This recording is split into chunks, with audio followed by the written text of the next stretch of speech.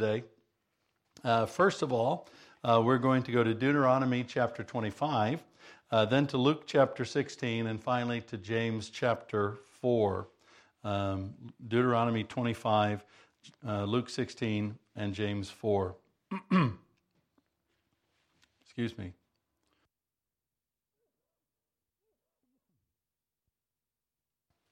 Sorry about that. You shall not have in your bag two kinds of weights, a large and a small. You shall not have in your house two kinds of measures, a large and a small. A full and fair weight you shall have, a full and fair measure you shall have, that your days may be long in the land that the Lord your God is giving you. For all who do such things, all who act dishonestly, are an abomination to the Lord your God. By the way, weights and measures, that was how you did business in those days. You might trade a kilo of flour for a half kilo of sugar or something like that. And it's the measures that you used to conduct business is what Moses is referring to. And then over into Luke chapter 16. This is just following on from the parable he's just told about the dishonest steward. We're not going to read that parable, but we are going to look at what Jesus says following that parable. Starting with verse 10 in Luke 16. One who is faithful in a very little is also faithful in much. And one who is dishonest in a very little is also dishonest in much. If then you have not been faithful in the unrighteous wealth, who will entrust to you true riches? And if you have not been faithful in that which is another's, who will give you that which is your own? No servant can serve two masters, for either he will hate the one and love the other, or he will be devoted to the one and despise the other. You cannot serve both God and money. And then finally to James, the 4th chapter. We'll read the first 4 verses and then skip down to verse 13. What causes quarrels and what causes fights among you? Is it not this, that your passions are at war within you? You desire and do not have, so you murder. You covet and cannot obtain, so you fight and quarrel. You do not have because you do not ask. You do not ask and you ask and do not receive because you ask wrongly to spend it on your passions. Oh, you adulterous people, do you not know that friendship with the world is enmity with God? Therefore, whoever wishes to be a friend of the world makes himself an enemy of God. And then to 13. Come now, you who say, today or tomorrow we will go into such and such a town and spend a year there and trade and make a profit. Yet you do not know what tomorrow will bring. Boy, isn't that true for us today? What is your life? For you are a mist that appears for a little time and then vanishes. Instead, you ought to say, if the Lord wills, we will live and do this or that. As it is, you boast in your arrogance. All such boasting is evil. So whoever knows the right thing to do and fails to do it, for him it is sin. May God bless to us these readings from His holy word. One of the things that emerged quite early on in the pandemic and the lockdown, and it initially came out of the United States, as many things like this tend to do, was this debate about between the health of people and the health of the economy. And so there were a lot of questions, is it right for us to lock everything down, close down the economy? Isn't it better for us to keep the economy open? And it doesn't really matter, there's going to be some people die, that's okay. And if you have a few tens of thousands of more die, then, at least we've kept the economy. We've maintained the economy. And this whole crisis has opened up a whole series of ethical questions that have always been there, but as a world, we've not had to face these questions quite so directly. I was talking with one friend who started to go down that path of, well, we need to open up the economy. And I asked him, I said, are you willing to sacrifice your wife and your son for the economy? And that really brings it home. You know, if you're willing to let your child die so the economy can be open, and most people, when faced with that blunt of a choice, you know, they would clearly choose the life of their child. But there are a lot of complex issues here, and I don't want to overly simplify this debate. But I do want to raise some issues about the economy. Was the economy we had, was it the economy that God wants? I think in some respects, this virus has exposed some things about our economy. And although I don't believe that God sent this virus, and I've said this many times, I think it came out of human sinfulness. Human beings knew what to do, but they didn't do it. And the virus came and so on. We don't need to repeat that litany of mistakes that have been made. I think at the same time, this virus is acting as a judgment against the global financial system, against the global economy. The global economy for a long time had been heading toward a major crash and a lot of turmoil. We all know what happened in 2008, and frankly, all of the foundational issues that were around in 2008 are still around today. Issues such as debt and those kinds of things.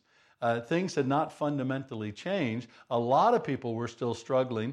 Debt was increasing, and many economists that I've been reading, that I've heard from, were saying that sometime in the 2020s we were going to have a major recession, if not a depression. And in some ways, this coronavirus has just accelerated, in some respects, that which was going to have before. And when I look at this event, and obviously I'm not in favor of the coronavirus, I wish it never had occurred, but at the same time, if I was going to design something to expose some of the sinfulness in the global economy very clearly, while having a minimum amount of death, a minimum amount of disruption, I mean, this would be one of those things that has exposed a lot. Lives have been tragically lost. We cannot ignore that. But at the same time, we cannot ignore what's been happening in the economy and what is going to happen in the economy. For me personally, I feel like we're going into a season of depression. I don't think this is a recession like the Great Recession. I think that this is going to be a depression that will last for a number of years before we recover from it. And many other economists are agreeing with me right now. I think the recovery is going to be long and it's going to be slow. And so we need to understand then how to live in light of this reality. We need to understand how God sees this whole situation. We need to understand what is happening. And we need to understand how we should live. And so I'm going to talk about that today. Then next Sunday, I'm going to continue the discussion on the economy, but I'm going to move more toward what happens post-pandemic and how we live in that season. And so hopefully I'll make sense to everybody that's listening. Now, as I'm talking about this, I want to admit up front that I'm going to paint with some pretty broad brushstrokes.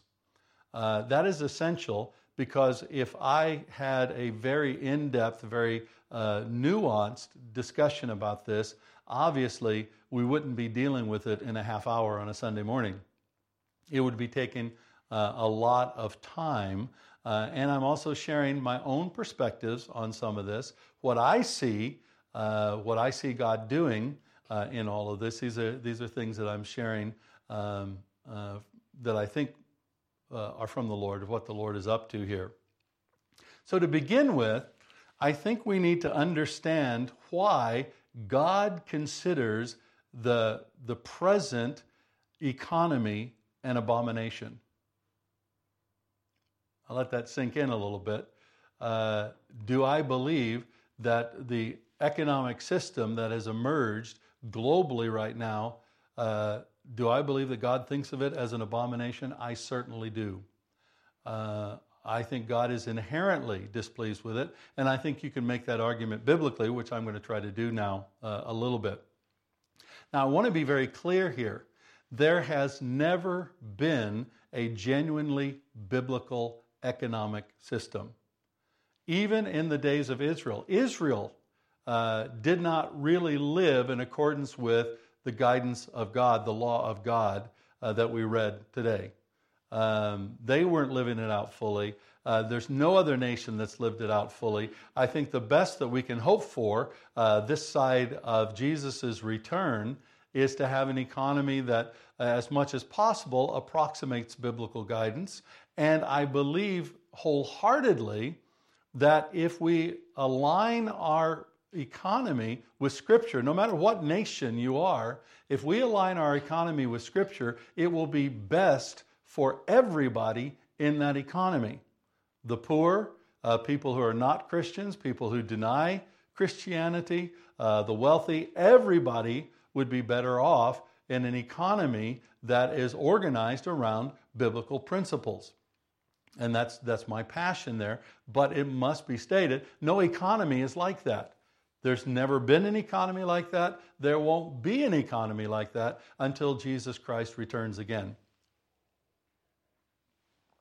But we need to look at it to understand why God believes that this economy, why God would judge this economy as an abomination, why would He call it as an abomination.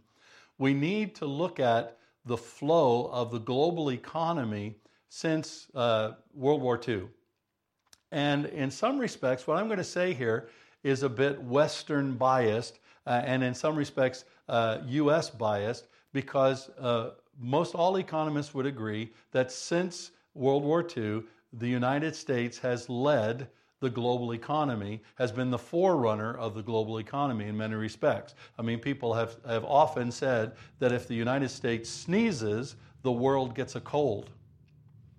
And so there's been a really strong correlation between what's happening in the United States and what happens globally. That doesn't mean that everybody's at the same level. Certainly they are not.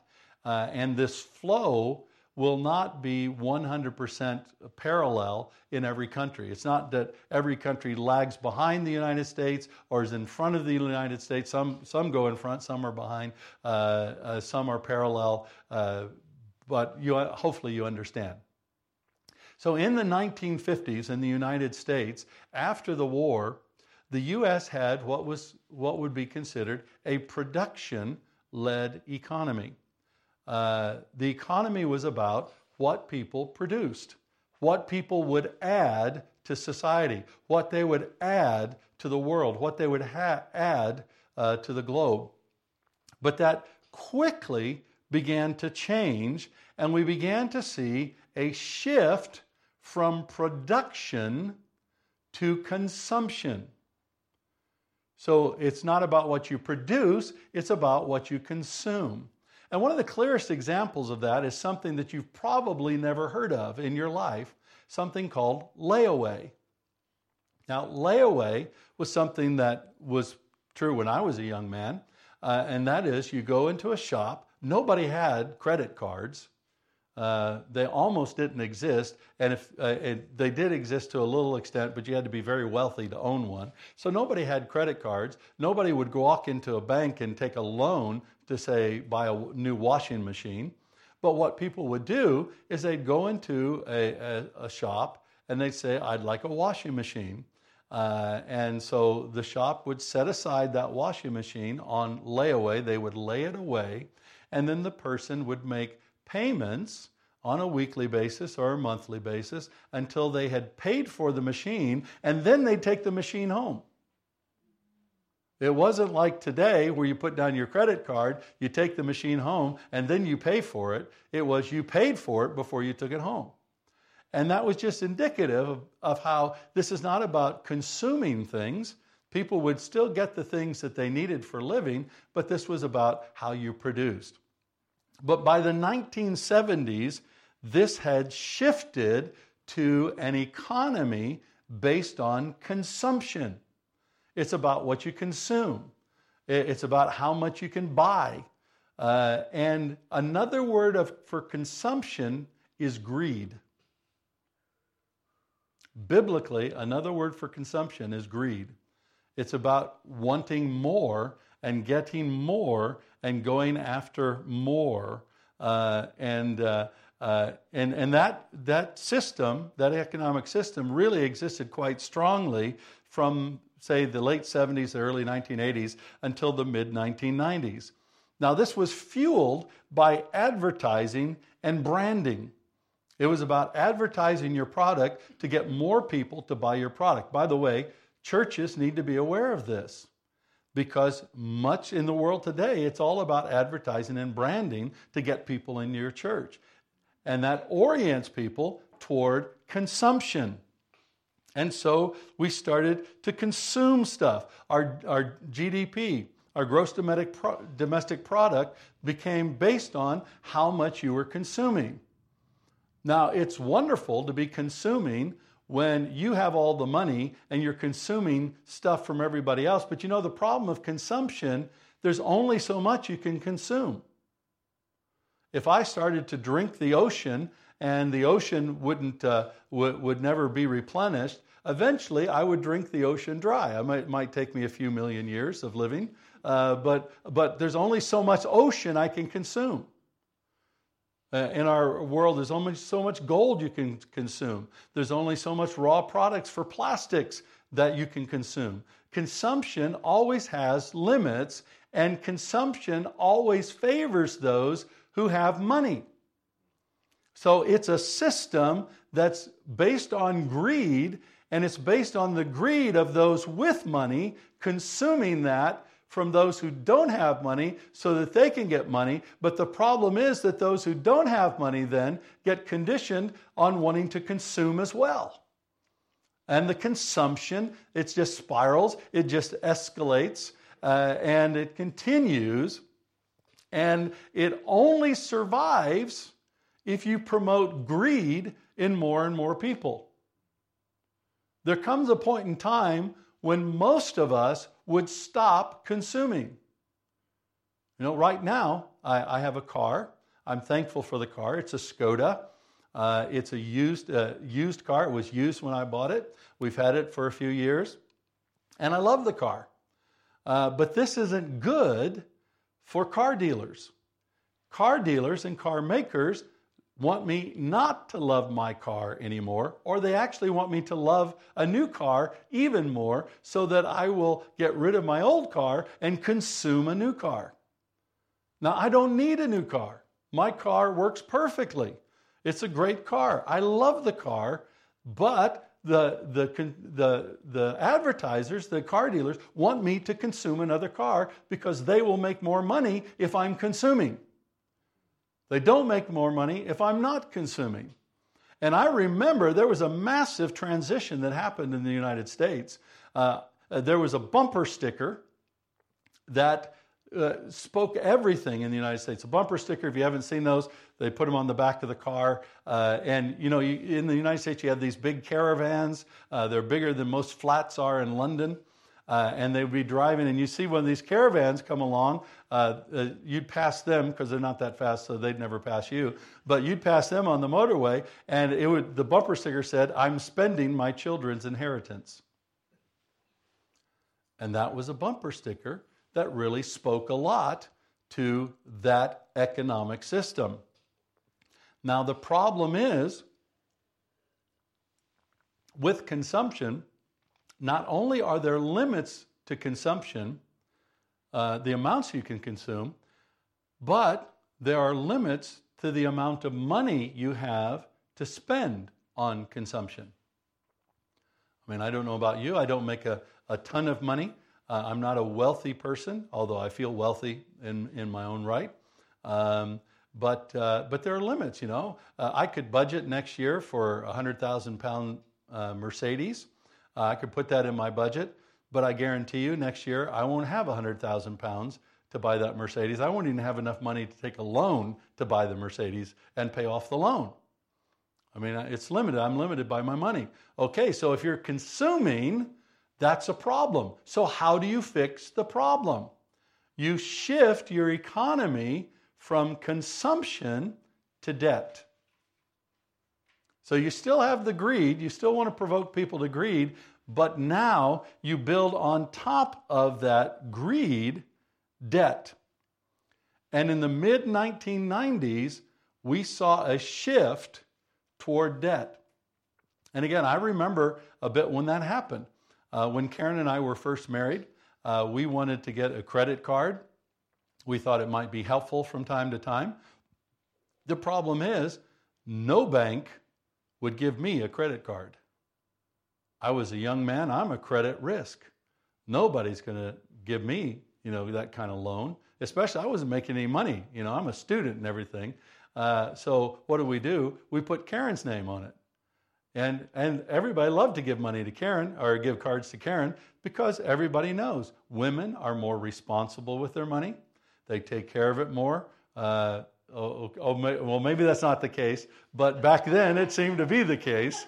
And you had this thing going on where people were doing this. And that's how we got the credit card. And then I could get a secondary card so that my name was on the account, but hers was first, because she's the responsible one. She's the reliable one. But then all of a sudden, by the mid-1990s, that had shifted and anybody could get a credit card. I mean, back in the day, no idiot bank would give a student a credit card. That was absolutely ridiculous. Everybody knows that students weren't reliable credit risks. Everybody knows that. But, today, it's easy. It's easy. Why? Because they want people to consume. And in the 1990s in the United States, and this is sparking the shift to the next economy, in the mid-1990s in the States, one of the other things that happened was they started saying, everybody should be able to buy a house, again, consume. And so what we're going to do is we're going to give people who can't really pay for a house the money to buy a house. And so a lot of people were buying houses. They were buying large houses that they couldn't afford. You see, back in the day, what you used to do is you'd buy a small house, spend a little bit of money on it, fix it up, then sell it, make a little bit of money, and then buy a larger house, fix it up, sell it, make a little bit of money, buy a larger house, and then by the time that you were in your mid-40s, you would have the house that you'd want to live in for the rest of your life, or at least until your retirement. But by the 1990s, they were saying, hey, young people, you need the same size of house that your parents have. So we're going to give you money to buy this house. And they were giving people money that they knew would never really be able to afford the loan. Now, why would you do that? Because the house was secured, the loan was secured against the value of the house, and every lender knew in that time that because debt was becoming so plentiful and money was becoming easy to get, that the housing prices kept going up and kept going up, so that by the time someone defaulted on their mortgage and you took the house away, you would actually make more money on the house because the people would lose all their equity, and so you could do that. And so we had this debt-fueled economy where people were encouraged to buy more and more and more and more, which, as we all know, came to a crash in 2008. 2008, the crash, as we know, was spurred by home loans, by mortgages, and by what was called subprime mortgages, which meant it was a nice way of saying, hey, we know these people can't pay for it, and so, but we'll sell their mortgage on to you with some good mortgages, and you can make some money on this whole thing. And it was a big scam in some respects that was going around. And then we had the big financial crash, the recession of 2008 and 2009. And there was a shift. Many governments were starting to say, how do we preserve the economy? How do we keep the economy from crashing? How do we keep it from going lower? Because had 2008 been left to run on its own, it might have initiated a depression back then. It might have initiated a depression. So the shift began to move from there to, oh, by the way, I forgot to say about debt, the scripture there. If you want to know what God feels about debt, look at Proverbs 22:7. The rich rules over the poor, and the borrower is a slave to the lender. I mean, very powerful. But from 2008, the financial system shifted again, and quite suddenly, and it became a system based on what the Bible would call dishonest weights and measures. We saw that in the text today. Proverbs 20:10 says, unequal weights and unequal measures are both alike an abomination to the Lord. Now, many Christians are used to hearing people say things like homosexuality is an abomination. And the Bible does say that in the Old Testament. But do you know that the Bible says that dishonest weights and measures are an abomination about 6 times as much as anything else? How does God really feel about it? How does God really feel about it? He feels it is an abomination. So what happens? What's dishonest weights and measures? It's basically having different standards for different people. Different standards for different people. We saw this emerging with what was called quantitative easing. What's quantitative easing? It's simply printing money. You print money and you print more money. You put that money out in the economy. But what happens when you print money? It devalues your money overall. So if I have borrowed 10 pounds from you, for example, and then you print 20 pounds and you give me 10 pounds, that 10 pounds you just gave me is worth less than the 10 pounds I gave you. And that's what was happening globally. This dishonest weights and measure system came into being. You know, have you ever asked yourself over the last 12 years, why did the markets increase so dramatically after 2008, while the average person's wages have not increased at all? It's because when people printed more money, the expectation was that there would be inflation, so values would go up, wages would go up, and the like. But what actually happened is that the only thing that really became inflated were the stocks, were the equities. And that made wealthy people wealthier and poorer people poorer. That was the net effect. Now, again, I am really oversimplifying this. I know that I'm oversimplifying this. So please bear with me on that. But when you look at it, what's also happened during this time that's reinforced this dishonest weights and measures, if you watch, there were a number of scandals. One, there was the foreign exchange scandal, the Forex scandal, where people were trying to fix exchange rates so that some people would have beneficial exchange rates when trading, say, pounds to dollars and into other currencies. You had the LIBOR rate, the interbank lending rate scandal, where banks were fixing the rate that they would lend to each other. There's been a number of scandals that have come to pass during the last 12 years that are indicative of dishonest weights and measures. Excuse me, another thing that's happened is that there's evidence that the price of gold has been depressed, has been kept down, because normally the price of gold in this kind of environment would have accelerated much beyond what it has. So we have an economy that God would label an abomination.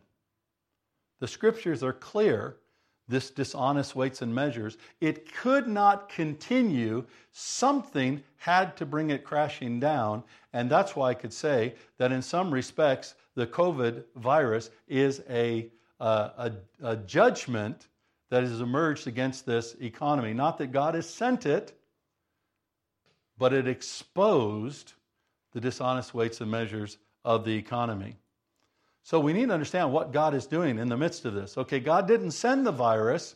The virus has exposed the economic system, has brought it crashing down, And, time is only going to tell how the dust settles around that. But we need to see what God is doing. I mean, one thing I think that God is doing here is He is destroying the economic idols in which we've trusted. There have been a lot of people that have trusted in rising equity prices, that have been trusted these things for their security, and it's become an idol. Wealth has become an idol, and God clearly says you can't serve God in wealth. You can't serve God in mammon. You got to choose who you're going to serve, and much of the world who can afford it has chosen to serve wealth in some way or shape or form. And so God has exposed that.